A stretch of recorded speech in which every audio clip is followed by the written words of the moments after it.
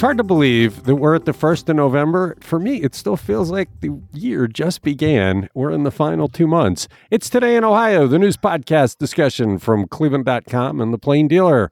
I'm Chris Quinn. I am here today with Courtney Astolfi, Lisa Garvin, and Laura Johnston. Can you guys believe we're in November? Doesn't it feel like 2022 evaporated before our very eyeyes? 100%. I'm having COVID fog. Like, I can't remember if things happened last year or this year or in 2020, and because it does seem like a blur. But now we're getting some really nice weather for the first week of November. Yeah, I can't believe it's November. It's like the year is over. We're going to be talking 2023. Where did it all go? Well, we got some news to talk about today. Let's get to it. How is Michigan Governor Gretchen Whitmer using the old Michigan and Ohio rivalry to attract votes for a constitutional amendment in her state to enshrine the right to an abortion? Lisa, this is an interesting tack by the governor up north. It is, and that ballot initiative is called Proposal 3 that Michigan voters will be voting on next week. And Governor Gretchen Whitmer spoke before the Detroit Economic Club back on the 21st of October, and she said this is an exciting economic opportunity and a chance to, quote, go into Indiana and Ohio and start stealing headquarters and cultivating talent, unquote. And she says she wants to approach Purdue and OSU female engineer grads and get them to come to Michigan. And Nan Whaley kind of has the inverse argument. She says that Ohio abortion laws, should they become permanent or worse than they are now, is driving talent out of Ohio. And in a statement responding to Whitmer's statement, she said that Whitmer is correct. If the fetal heartbeat law remains in Ohio, that we could be losing talent in headquarters. But when we talk to DeWine spokesman Dan Tierney, he says we see zero evidence of that. He says that's wishful thinking. He points to Intel, of course, and then expansions at Honda, GM, and Ford. And Steve Stivers with the Ohio Chamber of Commerce calls it a red herring. He says Ohio's better than Michigan for business anyway. I sent out a note about this on Subtext yesterday saying we were working on the story, and the conservative people who get those texts immediately came back at me, not just a few, a bunch, saying that's preposterous. No one would ever leave a state over something like this. It's not enough. But in the same text chain, I heard from a bunch of people who said that they and their spouse are looking to leave Ohio because they feel like it's becoming way too far away from where their beliefs are. So I heard from both sides vehemently disagreeing with each other, but there were people saying, I want to get out of Ohio if it keeps going down this path. We're not represented by people who actually represent Ohio views. I think Whitmer's onto something. There is a rivalry. So if you're in Michigan, you pretty much hate Ohio. And so if you say, oh, we can stick it to Ohio, I don't think it's a false tack. I do think because companies need employees, if you're trying to get a younger employee, and you have abortion enshrined as a right, which is in keeping with a lot of the younger set's beliefs, you might want to take up residence in Michigan to attract them. But like DeWine and others say, they're not seeing evidence of it because they've had such a big investment in Ohio, including by Intel. But, unfortunately, abortion, as far as a ballot thing, something that's driving people to the polls next week, has actually dropped. I mean, it was number one in the wake of the Dobbs decision, but it's really dropped way behind the economy, public safety, guns. I mean, so it's really kind of not in the forefront of some people's minds. I know as a woman, I'll be voting, my gender, as it were. Yeah, we'll see. I mean, the ads have worked so hard to make it not about abortion, but you just don't know until Election Day. At this point, you really can't believe anything that you see. We'll have a full reckoning 1 week from today. Finally, this has been one long election season. It's Today in Ohio. What are environmentalists doing to undo a Trump-era decision by the EPA to end the ability of people to go after polluters as nuisances? Laura, this is a little bit complicated, but there's a key element here about fighting the polluters. Right, exactly. It used to be that citizens could invoke this air nuisance rule to bring cases against polluters like coal and steel plants, anyone they say endangers the public health. And this was bundled with Ohio's US EPA approved implementation plan on the Clean Air Act. So that's been in place since 1974. But in 2020, the US EPA still under President Donald Trump at the time, finalized what they call a rollback error correction provision of the Clean Air Act. So it didn't even have to go through the regular process. It says that rule was never supposed to be as part of the Clean Air Act, even though it had been used for decades. So environmentalists are now challenging the decision, and included in the plaintiff is a woman named Donna Ballinger. She used this rule against the AK Steel facility in Middletown. She said there's particulate deposits all from the plant all over her cars, her deck, her grandchildren's toys outside, and it's hard to breathe because of that slag. But doesn't the federal government get to set the rules on this kind of thing? I mean, isn't it up? The EPA is what created the right, so can't the EPA take it away? But I feel like when there's a rule change, usually it goes through a process where people are able to voice their opinion. And this did not have that public opinion process. They were just like, oops, sorry, we made a mistake, 46 years ago, and we're gonna correct it now. And I mean, there's a lot of backing for this removal of the nuisance rule. The Ohio Chamber of Commerce, the Ohio Chemistry Technology Council, Manufacturers Association, Petroleum Institute, and Ohio Oil and Gas Association. And they think that it should apply only to pollutants specifically targeted by the Clean Air Act. But they say the Ohio EPA can still bring a case, but they're just taking away the public's ability to challenge this. Yeah, I know, but this is done by the legislative and executive branch of the government. If you want to bring it back, you have a different president now. Why not go in and get the EPA to reinstitute the rule? It doesn't seem like the courts should be legislating, which is what this lawsuit seems to seek. Right, and the EPA is softening a little. They say that it should be re-examined, but it'll be interesting to see what happens. It's an odd one to be in the courts. So it's Today in Ohio. One of the odder decisions in Frank Jackson's waning days as mayor was to give $2 million to Project Neon, a Huff neighborhood medical provider that had closed a year and a half ago because of a fire. Courtney, did Project Neon ever get that $2 million in stimulus dollars that the outgoing administration approved? No, here we are almost a year later after council approved it. This money was largely backed by former Councilman Beshear Jones, in whose former ward Neon is located. But Bibb came into office this year and the money has not moved. A Bibb spokesperson told our reporter Lucas that the city's working through a contracting process and details of the project, but they're also considering whether it's the most efficient and effective way to benefit the community. So we'll have to see if this money ever gets into Neon's hands. Now, Neon is a key kind of health provider for Huff, just east of downtown.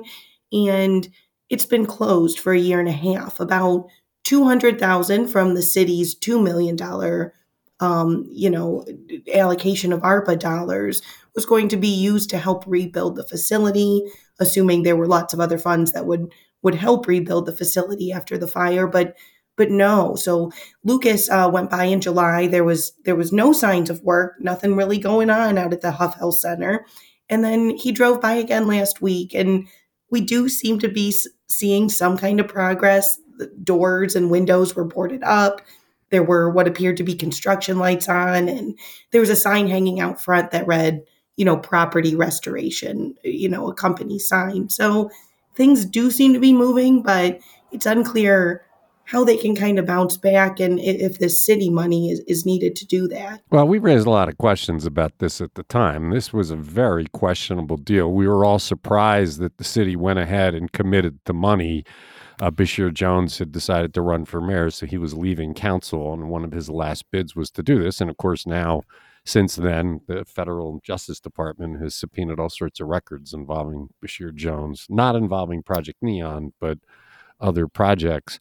So I'm not surprised that the new administration came in and went, whoa, let's vet this, because there were significant questions about the viability of Project Neon.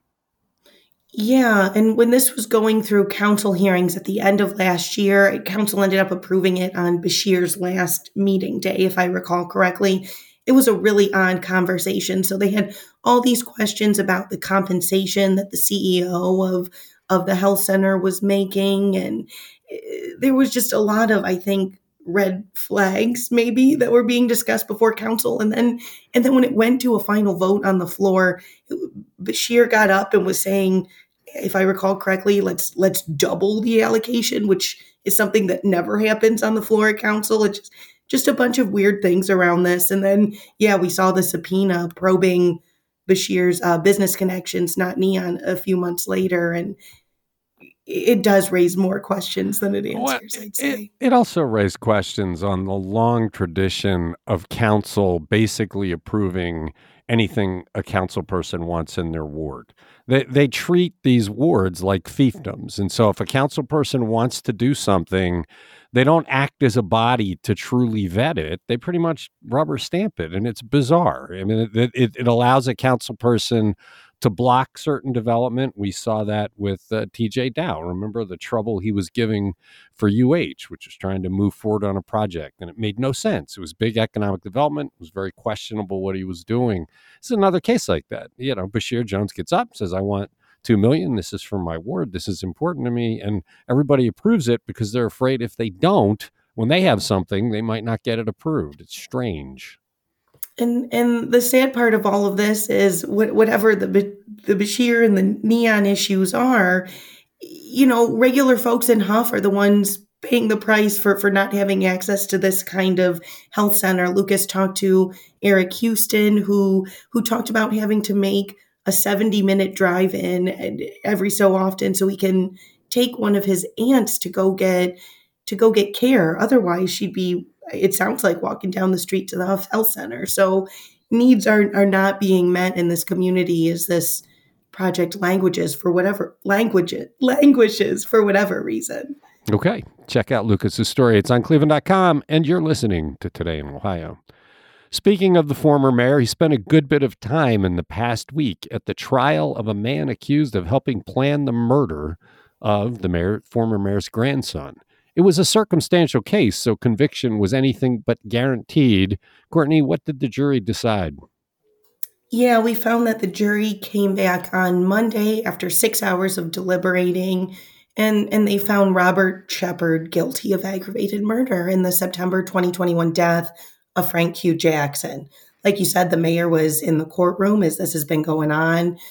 Robert Shepard, let's talk a little bit about his case. He's a 30-year-old, and he's not accused of actually pulling the trigger here. What he did do, though, the jury found, is that he was the setup man for the killer. So basically, prosecutors built the case against Shepard, like you said, mainly through video footage. They tapped into cameras from CMHA, cameras from the city, and showed how these events unfolded that night. Basically, prosecutors said Shepard conspired with the killer and went on to borrow Jackson's dirt bike that day. There was one attempt to shoot him earlier in the evening, and then later in the evening, Jackson called Shepard to get his dirt bike back. Shepard was nearby, but told Jackson he'd leave the bike elsewhere, a bit further away at the Garden Valley housing complex. And so Shepard dropped the bike off, pointed its location out to someone in a vehicle, and then took off. And then shortly thereafter, Frank Q. Jackson walks up, and someone got out of the vehicle and opened fire on him. Yeah, they shot him 7 times. They still have not identified the shooter, which is interesting because if they've got this guy now convicted of helping plan it, he could give up the shooter. He's going to be serving a long prison sentence for being complicit in a murder. It's so sad, though, to think about Jackson. Here he was mayor for 16 years, spending his post-mayor years sitting in a courtroom watching the trial of somebody who killed his grandson. I mean, Jackson was always very devoted to his family, and it's just a kind of a crushing vignette to have him sitting in the courtroom having to live through this. Can I add one more detail that really struck me was that they tried to shoot him earlier in the day, according to the prosecutors, and he was wearing red pants. Instead, they shot another person, I believe a 12-year-old boy. Yeah, 12-year-old. Who was wearing red pants. And you're like, oh my God. I don't think that kid died. I hope not, but that's awful. No, he didn't. He's alive, but it was mistaken identity because he was dressed similarly, and he was shot a bunch of times too and lived. It's kind of remarkable that he lived. But yeah, I know this was terrible stuff. Look, Frank, we detailed Frank Q. Jackson had been in trouble, quite a bit of trouble. And Jackson, when when the mayor was talked to about this at the time, he'd say, "Look, it's my family's in the street. I am of Cleveland, and the street has this effect." But man, what a tragic, tragic story. It's Today in Ohio. Golf courses have been targets for parks in recent years, with one in Geauga County and the old Acacia Golf Club in New Lyndhurst, Lisa, slowly evolving into its natural state. What's the next golf course on the list to become parkland? Yeah, the newest one is the Hawthorne Valley Country Club in the Solon area. And earlier this week, the Metro Parks Board approved $3.8 million to buy 149 acres of that former country club. They will seek a state conservation grant to hopefully pay up to half of the cost, and they'll close on this property late next year, so it'll be a while. And then they will return the land to its natural state like they did with Acacia, which is just down the road from me. And that took about 2 or 3 years. They actually had to pull out the sprinkler systems and do some other things and all of that. So this will have links to the South Chagrin Reservation. It will have a fishing pond and walking trails, of course, wildlife habitat, and this area will incorporate a pretty big stretch of Hawthorne Creek. So the country club opened in 1926. It was really old. It was closed in 2018. And then in 2020, Solon voters approved a zoning change that would allow 105 homes built on 33 acres of the old club that would be for residents 50 years and over in age. And then the 149 was set aside for perpetual green space. And that's when the owners of the country club approached Metro Parks and said, "Hey, do you want to buy this land and make it into a park?" So it will wrap around this housing development. It'll be adjacent to the South Chagrin Reservation on the north and south sides. Solon's going to chip in $500,000. Metro Parks is going to contribute $118,000. And then they're getting money from the Clean Ohio Conservation Fund, or the Ohio Public Works Commission. That's just over $2 million. So that's a total of $2.72 million. So they still have some funding to make up. Metro Parks is going to look at other funding for that, but they're pretty confident they're going to get it. We've spent a lot of time in both the Geauga County Park and Acacia walking the dog. Geauga County is probably, a decade ahead of Acacia. And Acacia is now, it's probably been going on 10 years since that got converted. And what's really interesting is to watch the transformation. Mm-hmm. When you first go in, it's a golf course. Mm-hmm. I mean, everywhere you look, it's like, yeah, this was a golf course. But they do such a good job of planting things and letting the grass grow tall that the one in Geauga County feels much, much more like a park. And even Acacia, I was in there a few weeks ago. It's getting to the point where it's feeling more like you're in a grassland in a woods mm-hmm. than it was a golf course.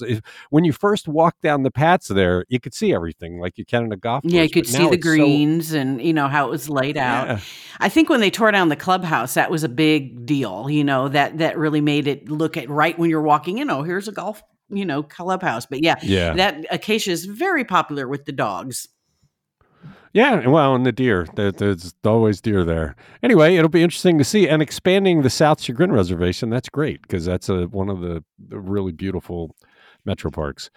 It's Today in Ohio. How much in tax credits will Honda receive for building a new electric vehicle battery plant and retooling other plants in Ohio? Laura. Well, they're $71.3 million over 30 years. And this will, obviously let them build this new electric vehicle battery plant, as well as retool the existing Ohio plants to produce electric vehicles. So it's a $3.5 billion project for the plant in Fayette County. It's in southern Ohio, and $700 million more on the other plants. It's supposed to create 2,500 new full-time jobs by the end of 2033, and then retain all of the rest of those jobs in the existing plants. The amount of money that the state has provided for economic development just in the past 12 months is astounding. The dollar amounts are almost unimaginable. And of course, they would say, yeah, but the return is the investment amounts are almost Mhm. unimaginable. But man, that's a lot of money that you're providing to corporations to come here. Well, I mean, we've talked about this before, right? It feels it's an arms race. If they don't offer it, they don't get it because they'll go somewhere else. And so they have to do that to compete. I mean, that's the argument. But these are performance based. So Honda is going to have to create $117.6 million in new payroll and operate the battery plant for at least 33 years to receive that full credit. So it's not like they're just handing over hundreds of millions of dollars to Honda and saying, hey, spend it as you wish. Actually, this isn't the only help they're going to be getting. Jobs Ohio is also going to provide help. We don't know how much is going to be coming from them. Okay. It's Today in Ohio. The state is providing a lot of money to tear down hundreds of houses in 30 counties, but Cleveland is getting an outsized portion. Lisa, we often talk about how the urban areas don't get a lot of attention from the state, that they basically soak us for taxes and then put it into rural areas. This is the opposite of that. The governor's office earlier announced funds to raise 825 blighted and vacant buildings across Ohio in 30 different counties. And this money comes from the Ohio Building Demolition and Site Revitalization Program. So in Cuyahoga County, that will raise 428 properties. They're going to get $9.7 million in grants to do that. Most of these are in Cleveland, but also in East Cleveland, Brooklyn, Parma Heights, Brecksville, Euclid, Seven Hills, Middleburg Heights, and Cuyahoga Heights. You can see the complete list of these properties in Cuyahoga and Lake County on cleveland.com. I scanned the list, and so many of these properties, I would say the lion's share of those in Cleveland are all on the east side. DeWine mentioned funding for clearing brownfields. I don't know if you guys remember, if you were sitting in on the endorsement meeting, he did talk about funding for clearing brownfields so, they can be redeveloped for economic development. So that was kind of interesting. So he's definitely got his eye on what's what's important. So yeah, I think this is great. 428 properties is a lot. One of the unspoken benefits of this is most of these houses certainly have lead paint in them. And so if you tried to restore them, you would have the lead paint issue unless you removed it. Getting rid of them and leaving the land for development ensures that whatever goes there won't have that lead paint issue, which we talk about quite a bit. But it's just staggering how many homes have been torn down in Cuyahoga County and the east side of Cleveland over the last 10 to 15 years. But if you drive through East Cleveland or the east side of Cleveland, boy, you see a lot of blight, and that's just driving down Superior. So, yeah, that's definitely true. Needed. Okay, it's Today in Ohio. Looking past November 8th, finally, a week away, we might see a ballot initiative in 2023 to raise Ohio's minimum wage to $15 an hour in 5 years. Courtney, what's that about? Yeah, this effort cleared an early hurdle on Friday when Attorney General Dave Yost signed off on a petition seeking to change the Constitution and set the minimum wage at $15 an hour beginning in 2028. So this would change the way we currently determine minimum wage here. So it's our current method is based off an amendment to the Constitution approved in 2006 that ties the minimum wage to increases in the consumer price index. So like this year it's $9.30. Next year it'll be $10.10 an hour. But this petition initiative seeks to kind of start over and get some incremental increases in place from which future wages would then kind of increase off of. So it's just looking to boost the bottom line of minimum wages here. But like I said, this is still, in the early stages of planning. This would potentially go on the ballot in 2024, I believe. And it's being backed by a group of advocacy groups known as Raise the Wage Ohio. Let's talk a little bit about the bar that it cleared on Friday. Yost basically has to sign off and ensure that the language that would go on the ballot is a fair and truthful representation of what the change would attempt to accomplish. He previously rejected one of their proposals, but this time around he found that their language checked out. By 2028, if we keep up with the inflation we have, will $15 an hour be reasonable? That was kind of my first thought. I mean, it's still better than where it would be otherwise without this change, it seems. But yeah, I don't see how that's I don't that know livable. I mean, the legislature ought to be dealing with this, but it seems like planning for 5 years from now, who knows what the financial conditions will be like. We're seeing stuff we haven't seen in 40 years this year. I mean, mortgage rates are topped 7%, which is really going back a long way. It's Today in Ohio. There has been an interesting twist in who is now managing the court-enforced Cleveland Police consent decree. Laura, who is it, and what's the twist? This is Aisha Bell Hardaway. She's a Case Western Reserve University professor, and she's been on the group for a while, but there was a big public tiff last year over it when she sparred with Hassan Aden, who's resigning as the leader of the consent decree monitoring team. So she actually spoke up out in the wake of George Floyd's death, spoke, I believe, on a podcast, and then had a tweet that people thought was over the top and showed that they thought she wasn't objective on the consent decree. So they asked her to take a lesser role.